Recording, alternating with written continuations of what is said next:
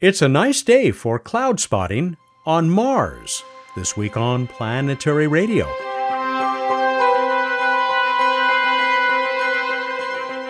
Welcome. I'm Matt Kaplan of the Planetary Society with more of the human adventure across our solar system and beyond. Mars used to be so wet. We've learned it still has lots of water below the surface, but nothing like it had a few billion years ago. Where did it go? Scientists are still trying to solve that mystery. A new piece of the puzzle is being provided by a project that needs you. NASA Jet Propulsion Lab scientists Armin Kleinbohl and Marek Slipsky will tell us about their new citizen science project called Cloud Spotting on Mars. Later on this somewhat abbreviated show, we'll check in with the chief scientist of the Planetary Society. Bruce Betts has good news and bad news about this year's Perseid meteor shower, but the new space trivia contest will keep us in the plus column. Mars is also at the top of the July 20 edition of the Downlink, the Planetary Society's free weekly newsletter. It's a false color image from the Mars Reconnaissance Orbiter, or MRO, the same spacecraft that supports the Cloud Spotting project. This pretty picture uses color to help us understand how wind has sculpted the Martian surface. It's very pretty. Here's a story I'm sure Casey and I will talk about in the August Space Policy Edition show. The United States Senate has passed a bill that formally endorses full funding of the NEO Surveyor mission, that infrared telescope that is so badly needed to help us find near-Earth objects. We've also learned that Russia may not be in a hurry to leave the International Space Station. Casey is on this story, too. Also in the Downlink is mention of a great new article by my colleague Jason Davis. It has the latest chapter in the effort to confirm phosphine in the atmosphere of Venus. We'll have to get researcher Jane Greaves back on the show soon. There's much more at planetary.org/downlink. Research scientist Armin Kleinbohl is the deputy principal investigator for the instrument on the venerable MRO called the Mars Climate Sounder. His JPL colleague Marek Slipsky is a NASA postdoctoral program fellow. They both study Mars's thin but dynamic atmosphere. I invited them to join me when I read about their new project that has already attracted thousands of citizen scientists. Armin and Marek, welcome to Planetary Radio. Thank you for doing this today. Look forward to hearing about this great project, citizen science project. If it wouldn't get the Planetary Society sued, I think I'd have opened this segment with Joni Mitchell saying she has looked at clouds from both sides now. Welcome to the show. Thanks for having us. Yeah, thank you. So I still run into people who are surprised and charmed to hear and even to see that Mars has clouds. How is this even possible with just 1% of the atmospheric pressure that we have here on Earth? Armin, you want to tackle that first? Sure. Yeah. I mean, Mars has clouds, and they're actually quite interesting, and they're quite ubiquitous actually too. So we find water ice clouds on Mars, pretty much in the same shape or what that we would expect from cirrus clouds here on Earth. But we also find clouds made of CO2 on Mars. CO2 is the main constituent of the atmosphere. So condensing out the main constituents of the atmosphere is something that's pretty weird, and that's something that we don't experience here on Earth. They appear in different regions at different seasons. And what we're interested in with the cloud spotting projects is particularly the clouds on Mars that are high up in the atmosphere, typically between like 50 and 80 kilometers in the middle atmosphere, as we call it, because they can tell us something about the structure and also about the ability of water vapor in that region of the atmosphere. Marek, before we go on talking about the science, I've seen a lot of pictures of these clouds. I bet a lot of our audience has too. They can be quite beautiful, can't they? Indeed, yeah. I know you had Mark Lemon on at one point to talk about the mother of pearl clouds, and we see some of those same clouds. And like Armin was saying, these middle atmosphere clouds that we're interested in are sort of like these noctilucent clouds that are seen on Earth. So what is the idea here? Are we still trying to learn where that much thicker ancient Martian atmosphere has gone? Is that one of the reasons, at least, you've started this project? Yeah, this is one of the drivers. This is a big question, and it's a question that's got quite a bit of attention over the last couple of years, because we found that when water vapor is in the middle atmosphere of Mars, it can easily photolize. It can be broken down by incoming sunlight. It's split up into its constituents like hydrogen and oxygen, and the hydrogen in turn can be transported farther upward in the atmosphere and escape. And that way you have water loss. You can lose water from the Martian system to space. Water ice clouds are a proxy for water vapor. If we have water ice clouds, then there also has to be water vapor around. So by looking at where these clouds are located in the middle atmosphere, we get an idea how high the water vapor can reach at a given season. And that gives us an idea about how important that process of splitting up water in the middle atmosphere with subsequent hydrogen escape, how important this process really would be. Well, what are some of the specific questions that you're hoping to answer as we examine these clouds? Yeah, just to maybe hit on a slightly different point, just like we talk about global climate models for Earth and climate change, we work on these same sort of models for Mars in the present day and Mars in the past. Clouds can be a big source of uncertainty in these models. There's a lot of questions about how they form at sort of the very small scales, and they can impact the atmosphere in different ways. So to map these clouds out, to determine their compositions, and to be able to kind of iterate with the modelers on where we do see them and where we sort of have trouble forming them in models, is important for understanding the whole climate of the planet, whether it be today or in the past. Armin, we talk about the Mars Reconnaissance Orbiter on this show all the time, but it's usually related to that amazing high-rise camera that, it gets most of the attention because it makes such undeniably gorgeous images. Tell us, though, about this instrument that you're working with, which is the basis of the data that's coming into this citizen science project. Yeah, so we work with the Mars Climate Sounder Instrument, MCS for short. It's an infrared radiometer. Has 9 channels, so 9 wavelength ranges where it can look at the surface or the atmosphere of Mars. And it predominantly looks at the Mars limb. That means like it looks across the horizon. And this is a way of, looking at the atmosphere in much detail. And if we have like a vertically resolved profiles of radiance that we can observe in the atmosphere, we can derive vertically resolved geophysical information from it, like temperature profiles or the profiles of dust or clouds in our case. So the MCS is really is the primary atmospheric instrument on the MRO mission. It's been a fantastic investigation because we've been able to operate this instrument and the spacecraft since September 2006. So we have about 16 years worth of data that corresponds to about 8 Mars years. As we're climate scientists, these long time series are really valuable because we can find features and structures that might be repetitive in the atmosphere that you'd not be able to find if you just had a year or two of data. Infrared observations have sure been in the news a lot lately, thanks to the James Webb Space Telescope, of course. I mean, what is the particular advantage of having this instrument work in the infrared range as it, scans the atmosphere of Mars? The infrared range, we work particularly in the thermal infrared. So everything essentially radiates in the thermal infrared. You, me, the Martian surface, and the Martian atmosphere.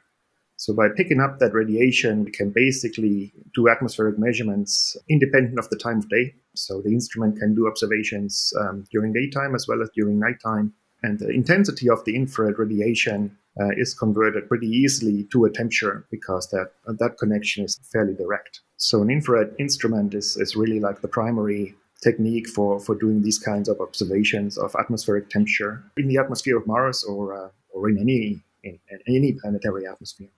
We've got so many spacecraft now orbiting Mars, others that are also examining the atmosphere. I'm thinking of MAVEN and the UAE's HOPE mission. I mean, do you coordinate with the teams for these other orbiters and possibly for some of the spacecraft down on the ground, the rovers and landers?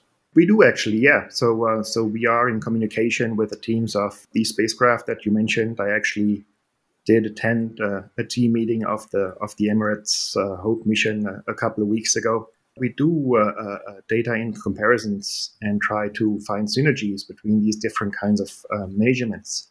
That they all have different measurement geometries and they have, different strengths and weaknesses. So by combining some of these measurements, we hope we'll be able to describe the atmosphere more comprehensively that any individual mission might be able to do. Marek, let me turn back now specifically to the cloud spotting on Mars project. And, something that I think maybe you've been asked because it's actually addressed on the project website. And by the way, we'll put up links, the link to the project website where I took your nice tutorial, gentlemen, and it looks like it would not only be fairly easy, but kind of fun to participate in this project. We'll put up that link and some other relevant stuff on this week's show page at planetary.org/radio. But here's a question that occurred to me even before I saw a reference to it in some of the material I read.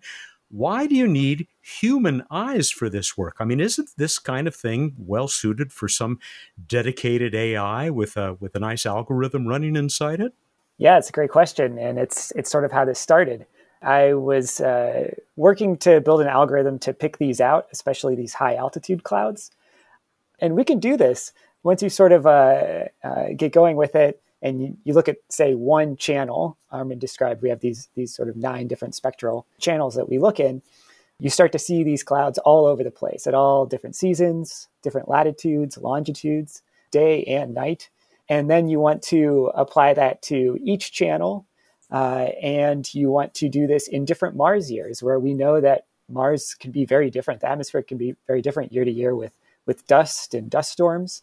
That affects how these show up. So as I was sort of looking at the results of, or the output of this automated algorithm, you still have to go back and verify that it's spitting something out that's meaningful. And so I started to build up my own database of looking at these and put together a tool where I could visualize these arches and zoom in and out and change the color contrast to pick up the faint ones, and then be able to pull the exact location out and save that to a file. And as I started to do this, I realized that sampling all the different channels and all the different locations and different seasons and years was going to be quite a time sink for one person. So that was kind of the basis for reaching out to some citizen scientists and saying, we sort of need help to track all these and make sure we're doing this correctly. You mentioned the arches, which now I've been to the site. I did the tutorial, as I said, so I kind of know what you're talking about. But other people must be wondering. I mean, because you're presented with an image, and in some of these, at least in the samples that were displayed, there is this thing which, reminded me a little bit of the great St. Louis Arch, that big architectural structure that is next to the river in St. Louis, Missouri. I hope that's a decent comparison. It looks like a parabola. Yeah, I think that's a great comparison. Yeah, they can be quite striking in some of the images. In some there'll be several right next to each other, or in some images there might be 20 of these scattered throughout. You get those arches because of sort of the observing geometry that Armin was talking about. So we look at the horizon, and the spacecraft is going to move through its orbit. So it's going to be looking at sort of a different slice of horizon at each point. And so originally there might be a cloud behind the slice of atmosphere you're looking through. But as that spacecraft moves, as MRO moves, and we look at a slightly different view, it seems like the cloud is at a higher altitude, and it kind of keeps moving up until we actually see it at its true altitude. And then that kind of comes back down. So if you're looking at these measurements as a function of time and altitude, you see these nice arches pop up. If I was doing the cloud spotting project, I'd be looking for the very peak of those arches, and I just drop a little marker there, right? That's right. It's a fairly simple project on Zooniverse. Some Zooniverse projects will have all sorts of questions about the image you're looking at, but here we're just trying to pick out the peak of those arches, which is the altitude of the cloud. I'm glad you mentioned Zooniverse, because we have talked about that citizen science platform before, which is so powerful and so popular. What led you to choosing Zooniverse? Was it a particularly well-suited for what you had in mind? Yeah, so like I was describing this tool, we tried to hand that off to some citizen scientists that Armin was working with at the time. And we got it working for a couple people, but we also ran into some technical difficulties. But that was about the same time that we were realizing that citizen scientists might be interested in this and that it might make for a good project. So we thought about extending this, and Zooniverse is sort of the central hub for these projects where they have a huge user base. You were describing the tool that you use to find these. They have those ready out of the box, and they have this nice infrastructure set that we can format our data a certain way, upload it, and they're going to sort of take care of the rest in terms of recording all of the user input and handing it to us on the backside to look at that output.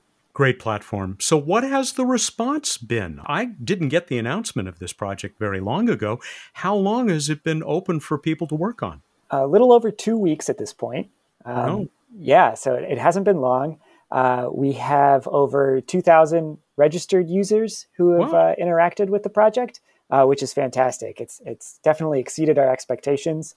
They've classified over 100,000 images. We haven't uploaded that many, but we've had at least 20 people look at every image that we've uploaded. Yeah, it's been fantastic, and we're thrilled with the engagement we've had. Man, the power of citizen science and putting that kind of motivated team to work. I hope that one of you can say something about the NASA effort that has funded this project. I had not heard of the Citizen Science Seed Funding Program before, which I guess enabled you to pull this off. Yeah, I think that was kind of lucky that this is a fairly new program. I think we were the first year when we applied for funding from this program. We were it was the first year when this program was actually established. And it's a program that tries to fund citizen science projects, or at least the initial development of citizen science projects in the fields of planetary science, heliophysics, and astrophysics. In earth science, there's a longer tradition with citizen science activities, but I believe NASA wanted to have a dedicated vehicle to foster citizen science in these three other branches of NASA research. So I guess that the timing was just about right that this announcement was made that there might be funding available. And Merrick and I wrote a proposal, and it was actually selected as the only planetary science proposal at the time. The timing was just right, and I'm really glad that we wrote a winning proposal and had the opportunity to do this project and develop a tool that now can be used by citizen scientists all over the planet. I was on the website for the Citizen Science Program at NASA, which we will put up the link to also on this week's show page. I counted nearly 30 NASA-sponsored projects. Apparently, they just funded the second round of these. I will say, don't tell anybody that I said this, but I think you guys had the best project logo. I might be biased. Thank you. Yeah, we really appreciate that. And shout out to the JPL people who put that together for us. I think we may have already answered this question, but if people want to get involved, they just go to the website, right? And really, it's kind of self-explanatory once you're there. That's right. We have a couple of pages that describe the science and the motivation, some of the things we've been talking about here. The main page itself will walk you through sort of what you need to know to pick these out and what's going on and how to use it. This is another thing that Zooniverse has set up super well to make these nice tutorials and get people introduced quickly so that they can start exploring and interacting with the data. I hesitate to call them rewards for your participants, but don't you have some gatherings, some webinars that you offer people who work on the project? Yeah, so just about to have our first webinar where we've invited all the citizen scientists to come hear more about the science and the research and about MRO and Mars. We want to meet them and hear if they got involved and what they're interested in. We've had talks with people from other NASA citizen science projects in the past, and they really encouraged us to do this, to not just keep everything on the website. There's lots of room for discussion on the talk boards of Zooniverse, but it's also good to see faces and hear voices and really try to build a community out of this.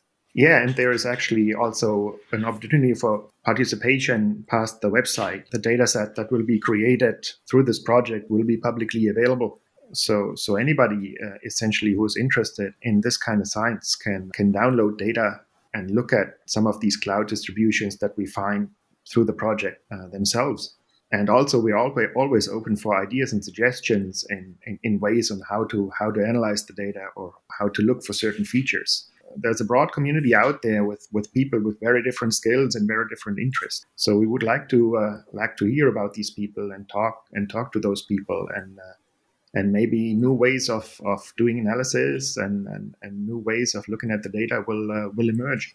Well, I have to tell you that as pioneers in the field of citizen science, all of us at the Planetary Society love these projects. I like to tell people that we provided some of the startup funding for SETI at Home to the folks up at UC Berkeley, and look what that has turned into over the years. You guys have certainly provided a terrific example of what can be done by we citizen scientists who don't have letters after our names that would immediately qualify us for this kind of work. I wonder, as you talk about how people are coming to this, how the two of you got into this kind of this line of work. Armin? I've been interested in space my whole life, and maybe part of it was an excursion that I did as maybe in elementary school to a private observatory not too far away from where I grew up in Germany. They always would have an open house over Easter, and my parents took me there once, and I was so fascinated. I insisted on going there every Easter for several years. Uh-huh. I'm still very interested in this, and I studied physics and did a PhD in Earth atmospheric science originally, actually. But after a couple of years of postdoc at Jet Propulsion Laboratory, there was the opportunity to join the Mars program and work on Mars Climate Sounder and Mars Reconnaissance Orbiter. So I took that, and I think it was a very good decision.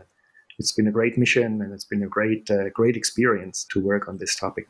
Sounds like it. And I have said before on this show that I kind of grew up, I'm an LA kid, I kind of grew up at the Griffith Observatory up there above Hollywood here in California. Marek, how'd you end up in this business? I've always been interested in space and physics, and that bug got me early, and studied physics and astronomy in undergrad, and spent a ton of time at the local observatory doing observing nights and learning how to use the CCD camera mounted to the telescope, and decided to go after a PhD. And sort of around that point, I realized that planetary, the solar system, planets is what I wanted to focus on, and got lucky enough to get involved with the MAVEN mission in the University of Colorado Boulder. And that really got me hooked on planetary missions as a way to answer these questions. They're designed to answer specific big picture questions, and they have a variety of instruments where you get a diverse group of people who are interested in really different physics associated with the different instruments, but they all have to come together to answer these big questions. And it's just awesome to see this continue. One of the best things about planetary science, makes my job more fun too, is how multidisciplinary it is, how it has to be able to get this work done. Gentlemen, thank you so much. This is fascinating. I hope that this conversation leads you to picking up a few more cloud spotters out there. And if you were just straight astronomers, I would wish you clear skies, but I guess that would be counterproductive in this case. That's correct. Thanks, Matt. Thanks for having us. Yeah, thanks so much for having us. It's been a pleasure. My pleasure. Thank you very much.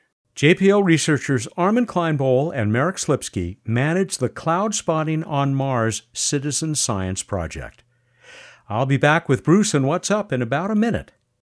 Hello, I'm George Takei, and as you know, I'm very proud of my association with Star Trek.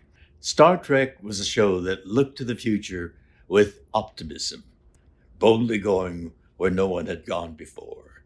I want you to know about a very special organization called the Planetary Society. They are working to make the future that Star Trek represents a reality. When you become a member of the Planetary Society, you join their mission to increase discoveries in our solar system, to elevate the search for life outside our planet, and decrease the risk of Earth being hit by an asteroid. Co-founded by Carl Sagan and led today by CEO Bill Nye, the Planetary Society exists for those who believe in space exploration to take action together. So join the Planetary Society and boldly go together to build our future. Time for What's Up on Planetary Radio.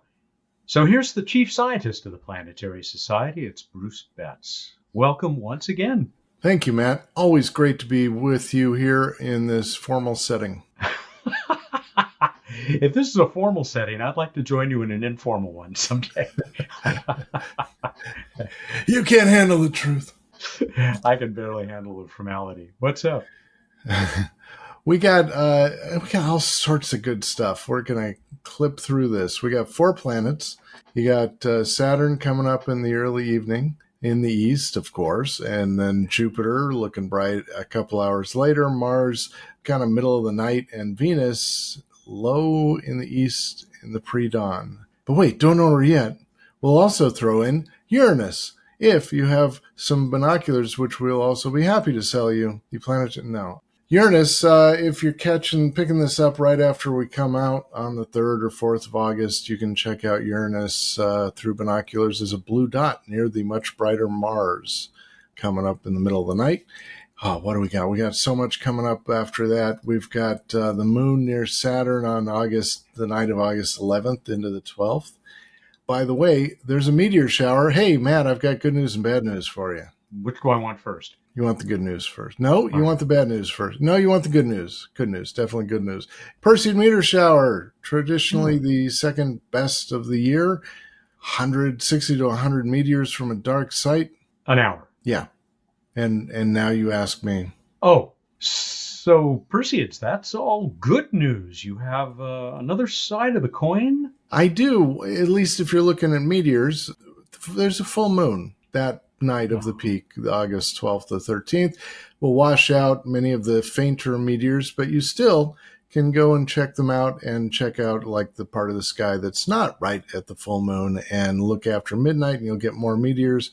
And the peak is several days in existence. It's a broad peak, and so you can look a few days before, a few days after. Should still get some meteors, little streaks like go outside, stare at the sky, and chill until you fall asleep, and then imagine meteors without a full moon. That's terrible planning. Just terrible planning. Why'd they do this during a full moon? Yeah, I don't know. I'll talk to the powers that be. Thank you. On to this week in space history. It was this week in 2004 that Messenger launched to Mercury and would become the first Mercury orbiter.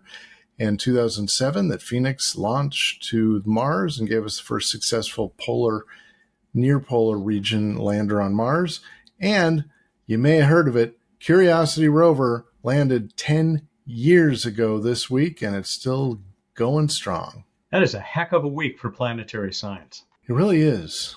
You know what also is a heck of a thing? No. What? Random space fact. Random space fact! The moon, the moon, has a surface gravity more than 2.5 times the surface gravity of Pluto. Wow. You'd have the same mass, of course, but if your weight would be 2.5 times on the moon, and we already think of the moon as not having a whole lot of gravity, it's 16% of Earth.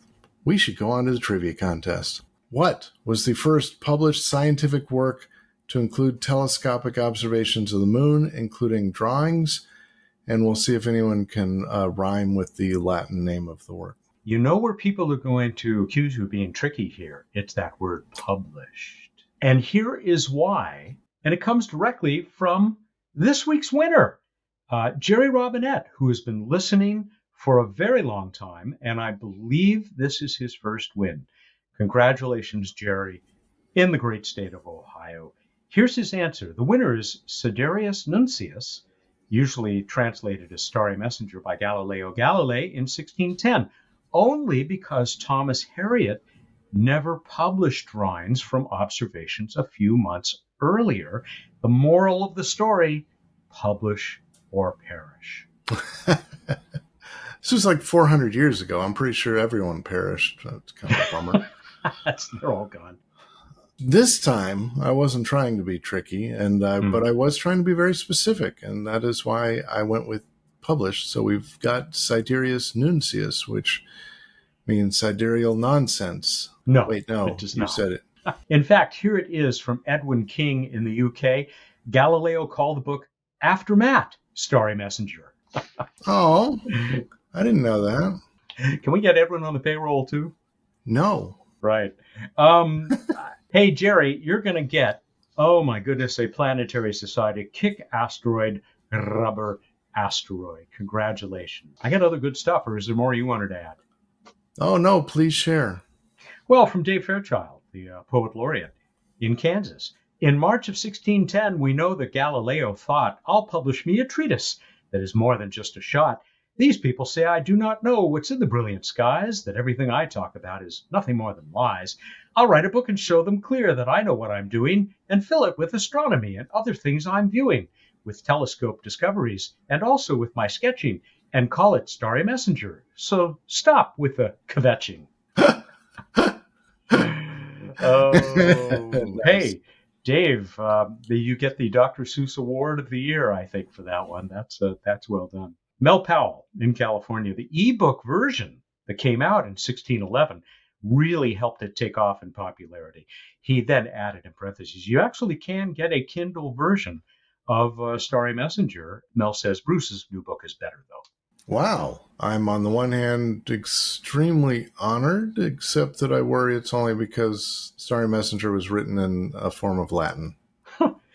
Pavel Kamesha in Belarus, he looks back to when we had that conversation with Jim Green, and Jim talked about that first UNIVAC computer he used that used paper tape for input and output, I think. Progress is moving so fast that both Galileo's drawings and UNIVAC's paper tape seem to be on the same technological level. Such relative past. It's too true. Gene Lewin, finally, in the state of Washington. Predating selenography, quintessence, it was thought to be, those sketches penned by Galilei directly challenged Ptolemy. Not smooth at all, in fact, diverse. These published drawings were the first, a treatise detailing what he'd seen viewed by telescopic means. His starry message did contradict, helping label him a heretic. Sidereus Nuncius, its Latin name, now resides in astronomic fame. Wow. Pretty impressive. There were some big words in there. I got a few more words to add from Jerry Robinette, because once again, I want to thank all the people who have been sending me lovely, lovely notes about my moving out of the host chair for this show come late November. I can go back to our winner because this is what he said. Matt, say it ain't so. Okay, you've definitely earned the chance to pursue other adventures, but your combination of professionalism and sincere enthusiasm will be very hard to replace. Thank you, Jerry. We'll see about that because we're going to find the perfect host. So don't worry. No worries. Don't worry, Bruce. You know what? You need a distraction. Tell us what's happening next time. All right. Here's a question to distract yourselves with. What solar system moon has the highest surface gravity? Go to planetary.org/radio contest. You have until the 10th of August. That would be Wednesday, August 10 at 8 a.m. Pacific time to get us this one. Bruce, do you remember when we gave away a book called Carbon, this beautifully illustrated book that sort of traces the life story of a carbon molecule? Yes, the surprise ending was shocking. Well, it wasn't shocking, but it did, what's the word I want? Combined with a lot of stuff, carbon. Amalgamated. Oh, that's perfect. That might be it. This is from John Barnett. We've given it away before. It's been a while. We found an extra copy. You will love this book. It is just gorgeously illustrated. Each page reveals another chapter in the life of this very busy little carbon molecule. I don't remember. Does it have a name? Carbon. Oh, you mean the molecule? I don't know. I guess we could name it. Why don't we do that? Maybe as part of the contest. Give us the best name for this carbon molecule. That won't necessarily help you win, but it might help get you mentioned on the show in 2 weeks. Nice. We're done. All right, everybody, go out there, look up in the night sky, and think about this. You can record, and then you can re-record. You can redo. But what do you do first when you repeat? Do you peat? Thank you, and good night. Oh, for Pete's sake. He's the chief scientist of the Planetary Society, Bruce Betts, and he repeats it every week here on What's Up. Planetary Radio is produced by the Planetary Society in Pasadena, California, and is made possible by its cloud spotting members. Cloudy or clear, you can always find your way to planetary.org/join. Marco Verda and Ray Pauletta are our associate producers. Josh Doyle composed our theme, which is arranged and performed by Peter Schlosser. Ad Astra.